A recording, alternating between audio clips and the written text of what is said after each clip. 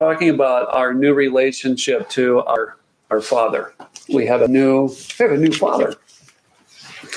And we talked about how 1 Peter is written to newer believers who are facing persecution. They're facing kickback because of their new life in Christ. And maybe they thought that things would be easy once they got saved. And all of a sudden it's like, whoa, this isn't as easy as we thought it was going to be. And it's almost like, okay, what do we do? We're waiting for the coming of our Lord Jesus Christ. We're waiting, we talked about this morning, for his deliverance. So what do we do in the meanwhile? What's life supposed to look like now?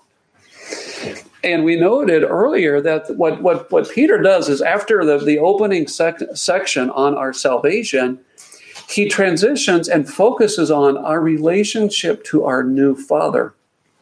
Now he's going to get to the part about, okay, you need to love your fellow believers.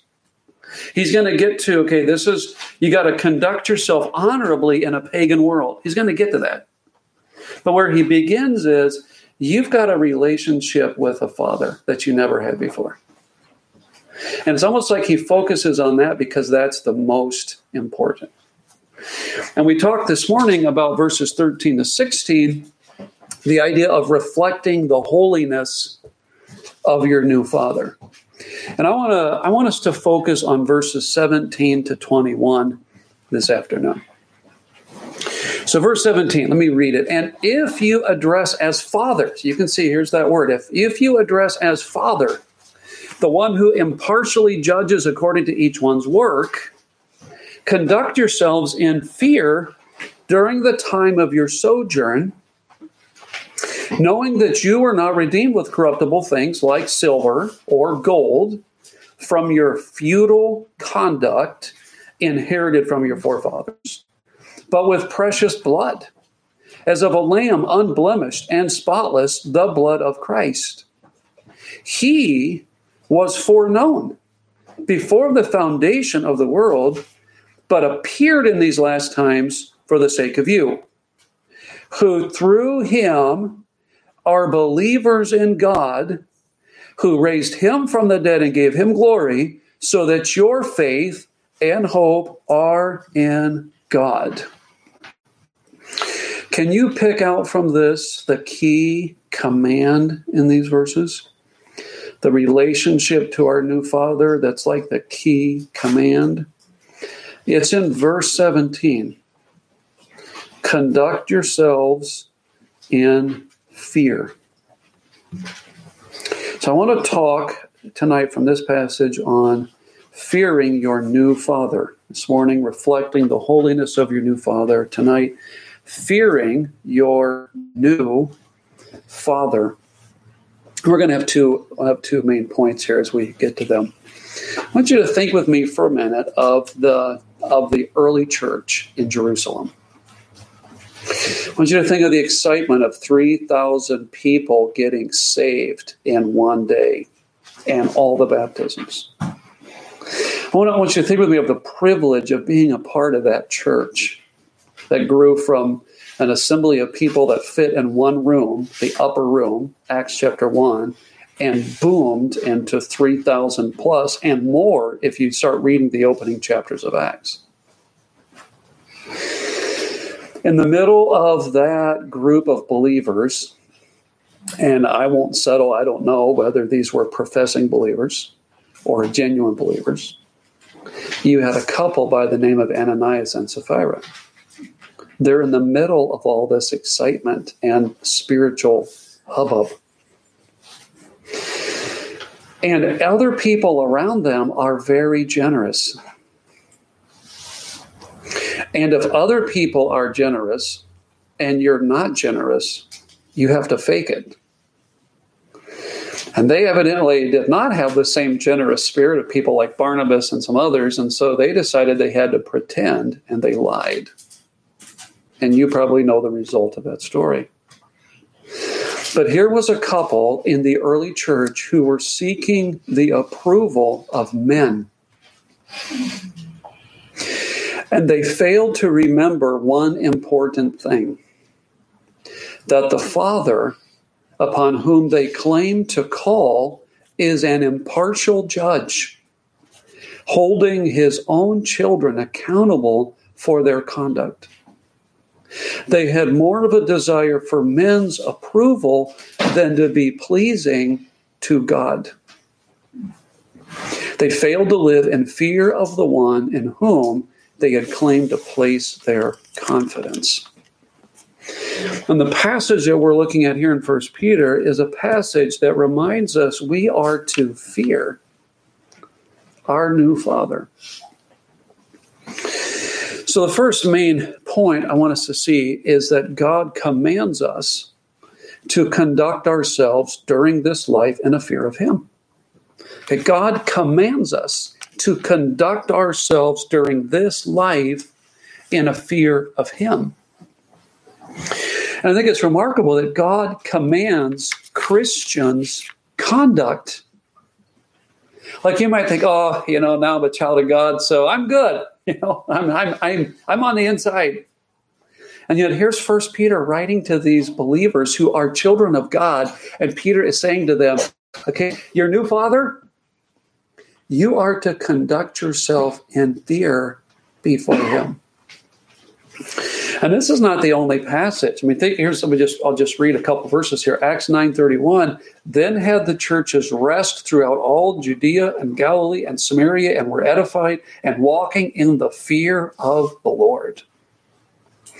2 Corinthians 7:1. Having therefore these promises, dearly beloved, let us cleanse ourselves from all filthiness of the flesh and spirit, perfecting holiness in the fear of God. Or this one, this is a favorite of mine, Philippians 2:12. Wherefore, my beloved, as ye have always obeyed, not as in my presence only, but now much more in my absence. Okay, so Paul's not there to guide them. Work out your own salvation with what? With fear and trembling. You know what trembling is? It's like, trembling is like outward indication that you're afraid on the inside. It's like Paul is saying, you ought to be so careful in the decisions and the choices, the priorities that you're making in your Christian life as you work out your salvation. You ought to approach those decisions with fear and trembling. You're supposed to take your Christian life seriously, even as a Christian. And God commands Christians' conduct. What God commands of their conduct is fear. Isn't this an interesting thing? So fear, conduct yourselves in fear. I mean, what a word to choose. It's like you're being commanded to fear. And this word fear combines a lot of different aspects. Reverence, fear of discipline, desire to please. I like what one commentator, his name is Schreiner, one way he words this, to prize God above all things. Fearing God in some ways at its root is where you prize God and God's opinion above anything else. At its core, that's what it means to fear God. And God commands us to conduct ourselves in this life of fear. He commands it now. I mean, look again at our verse. If you address as Father the one who impartially judges according to each one's work, conduct yourselves in fear during the time of your sojourn. And that word sojourn is the idea of while you're away from home, while you're temporarily away from home, while you're out of his visible presence, that's the time when you are to fear God. You're away from home. And you've got to fear him even more. I think of a college student maybe who goes away from home and goes to, he or she goes to college. And imagine a conversation where the father says something like this. They say, okay, son, daughter, you're going off to college. And of course, I want you to obey the rules, there at the college. But more than anything, I want you to live your life the way you would if you are still at home with me watching you. Yes, obey those rules. But I want you to live in that far-off city. I want you to live there like as if you were still home with me and I were watching you. prize what I think more than what they think in the city where you now live. That's kind of the idea. It's like, okay, we're away from God for a time. We're away from home. That's what I mean. We're away from home. And it's like God is saying, okay, while you're away from me, I want you to prize what I think more highly than anything else. You fear me while you're away from home. And you think of this in the lives of some of the Old Testament saints. Think of Joseph, who's away from home. There's nobody to check on Joseph. His father thinks he's dead. His brothers pretend he's dead. There's no accountability at all. Joseph could do whatever he wanted. If you had that kind of freedom, what would you do with it? And yet when Joseph is tempted to sin, he says, how could I do this and sin against my God? His fear of God was greater than his approval, seeking approval of people. Or think of Daniel, who's away from home. There were a lot of Jews deported. There were thousands of Jews deported to Babylon. But you've got 4 who say, I don't think we should eat the king's meat. Where were the others? But here are 4 guys away from home. And they're saying, well, we may be away from home and we're in a different land, but we still have a God. And we're going to fear that God. And we know the rest of the story. Well, why? Why? Number 2, God explains why we must live in a fear of him. Why? Why must we live? Why ought we to live in a fear of him? There are 3 major things under this I want us to see here. Number 1 is because of the kind of father he is. Or we can say it this way, because he is an impartial judge. And this is again in verse 17. If you address as Father, the one who impartially judges according to each one's work. One reason to fear God is that he is an impartial judge. He's not just judging on the basis of your income, of your position, your status in society, or how good you are at athletics. I mean, he's not judging any of that. He's an impartial judge based on what you do. And you can't pull the wool over his eyes. You can't pretend and think he's not going to notice. He's an impartial judge. You ever do a job and somebody else gets the credit for it? How do you feel about that? You ever have that happen? It happens in our home sometimes. My kids will do something. I'm like, I'll thank the wrong kid for doing something. Oh, thank you for washing the dishes. Oh, you're welcome, Dad. Then I find out some other kid is the one who washed the dishes. It's like, I thanked the wrong kid and you took credit for it. But how do you feel when somebody else gets the credit? It's like, wait a minute, I'm the one that did that job. I'm the one that did that project. And, the neat thing is that God is an impartial judge. He is not going to credit somebody else with what you did. He's going to remember your work of love. He can count them all. He's going to give you credit for every work of righteousness you did. He is an impartial judge. And therefore, be steadfast, unmovable, always abounding in the work of the Lord, because you know your labor is not in vain in the Lord. There is a day of reward coming, and he's an impartial judge. But a second reason why God commands us to fear him is because of the lifestyle change Christ sacrificially purchased for us. Because of the lifestyle change Christ sacrificially purchased for us. And this is in verses 18 through 20. And notice how this is connected to verse 18. There's no period at the end of 17. It just flows on to verse 18. So conduct yourselves in fear during the time of your sojourn, knowing this. Here's another reason why. You were not redeemed with corruptible things like silver or gold from your futile conduct inherited from your forefathers, but with precious blood, as of a lamb unblemished and spotless, the blood of Christ. He was foreknown before the foundation of the world, but appeared in these last times for the sake of you, And he reminds them, okay, listen, think of the lifestyle change that Christ sacrificially purchased for you. Christ purchased you with something far more valuable than anything on earth. What's more valuable than gold? And yet it says not like something corruptible like silver or gold. And he redeemed you from your futile conduct inherited from your forefathers. How does that make you feel? It's like, what is he saying about my family? It's like, the empty, if we put a little modern, the empty lifestyle you got passed down to you from your family. What are you saying about my family?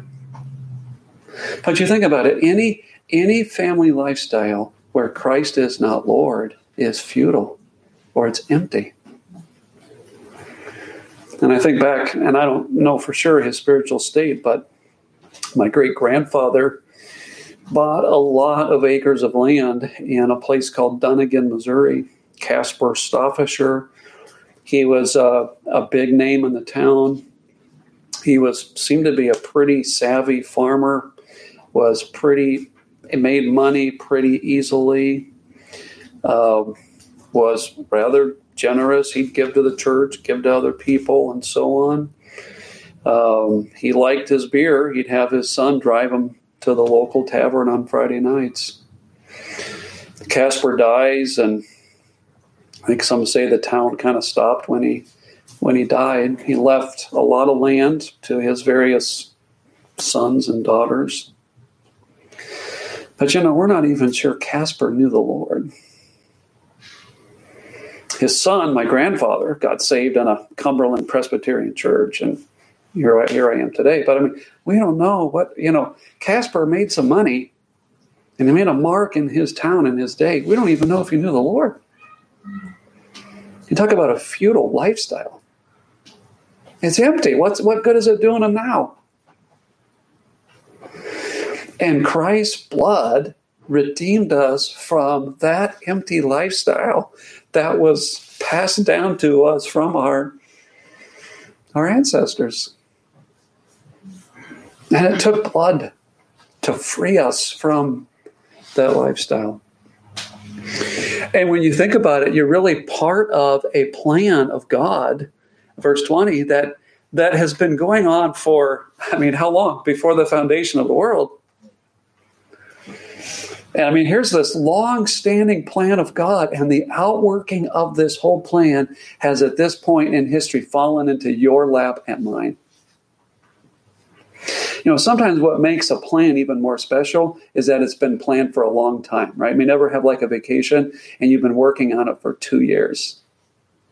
And your whole family is excited about this. We're going to go to the Grand Canyon. We're going to do this, that, And it's like part of the excitement is, okay, we've been planning on this for a family for 2 years, and you're so excited about it. Well, think of this. You're part of a plan that has been outworking since before the foundation of the world. And it has fallen into your lap. And you embraced it. This is part of this lifestyle change Christ sacrificially purchased for you to free us from our previous empty conduct. And I think we all understand when somebody makes a costly sacrifice, we feel the obligation of that, right? In fact, in the Filipino language, there's something called utang na loob, which is a debt of gratitude you feel to somebody who has helped you. And that runs deep in their culture. In fact, we have students, and they will be, like in the Philippines, we've been talking about some of the kids here, but the Philippines, the oldest child gets all the respect. There's a special term. And they also have all the responsibility. And typically the parents will pour any money, no matter what their status is economically, they will pour their money into that firstborn child. And they'll give that firstborn child the best education they can give them. And because everything hangs on that child. And that child will go to college. And sometimes they will space out their children. So there's a firstborn and there's 4 years before the next child. And that's so the firstborn can finish college. And then they help the rest of the kids. And the way they work it is like this firstborn kid, they know their parents have sacrificially provided for them. And their parents have a way of reminding them about this. Make sure you remember us, huh? And they push them their entire life to excel and get a good job and finish college. And you're going to pull the family up. There's a lot of poverty over there. And what happens sometimes, in fact, I've got a couple students in my class right now, but you'll have some of these firstborn kids and they get saved. And then God calls them into ministry. And their parents are unsaved. And their parents are like, what? You mean all my sacrifice? All that we did for you to help you be an engineer, to get you through engineering school so you work abroad and you can make money. And you mean you're not going to help the family now? You're going to go into the ministry after what we did for you? And I've watched these young people struggle. I mean, the cultural pressure is huge. And it's the same kind of a thing. They understand there's been a lot of sacrifice poured into them. And there's some obligation. And think about that in terms of what Christ did for you and me. You think about that old rugged cross, where a spotless lamb died on a cross for your sins and mine. And are we really not going to fear our new Father? And then there's one last thing in verse 21. And I'm pulling this out as a reason. And that is because our faith and our hope are now in God. Our faith and our hope are now in God. And you can see as he comes to the end of this little paragraph, who through him are believers in God, who raised him from the dead and gave him glory, so that your faith and hope are in God. And it's like through Christ, through the sacrifice that he did for you, he freed you from this empty lifestyle you inherited from your family, from your forefathers. And through him, you are actually now believers in God, so that your faith and hope are in God himself, in the Father himself. You're banking everything on God. So if that's true, I mean, follow the logic here.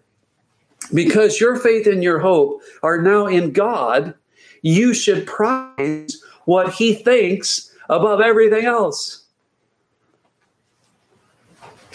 Because we're banking on God. And by the way, you see this kind of juxtaposition often, where those who believe in God fear him. But if I can, wrap this up here, really what we're talking about, fear your new Father. Again, I like the wording of this one commentator. It's prizing God above everything else. That what matters to me most of all is what my God thinks. And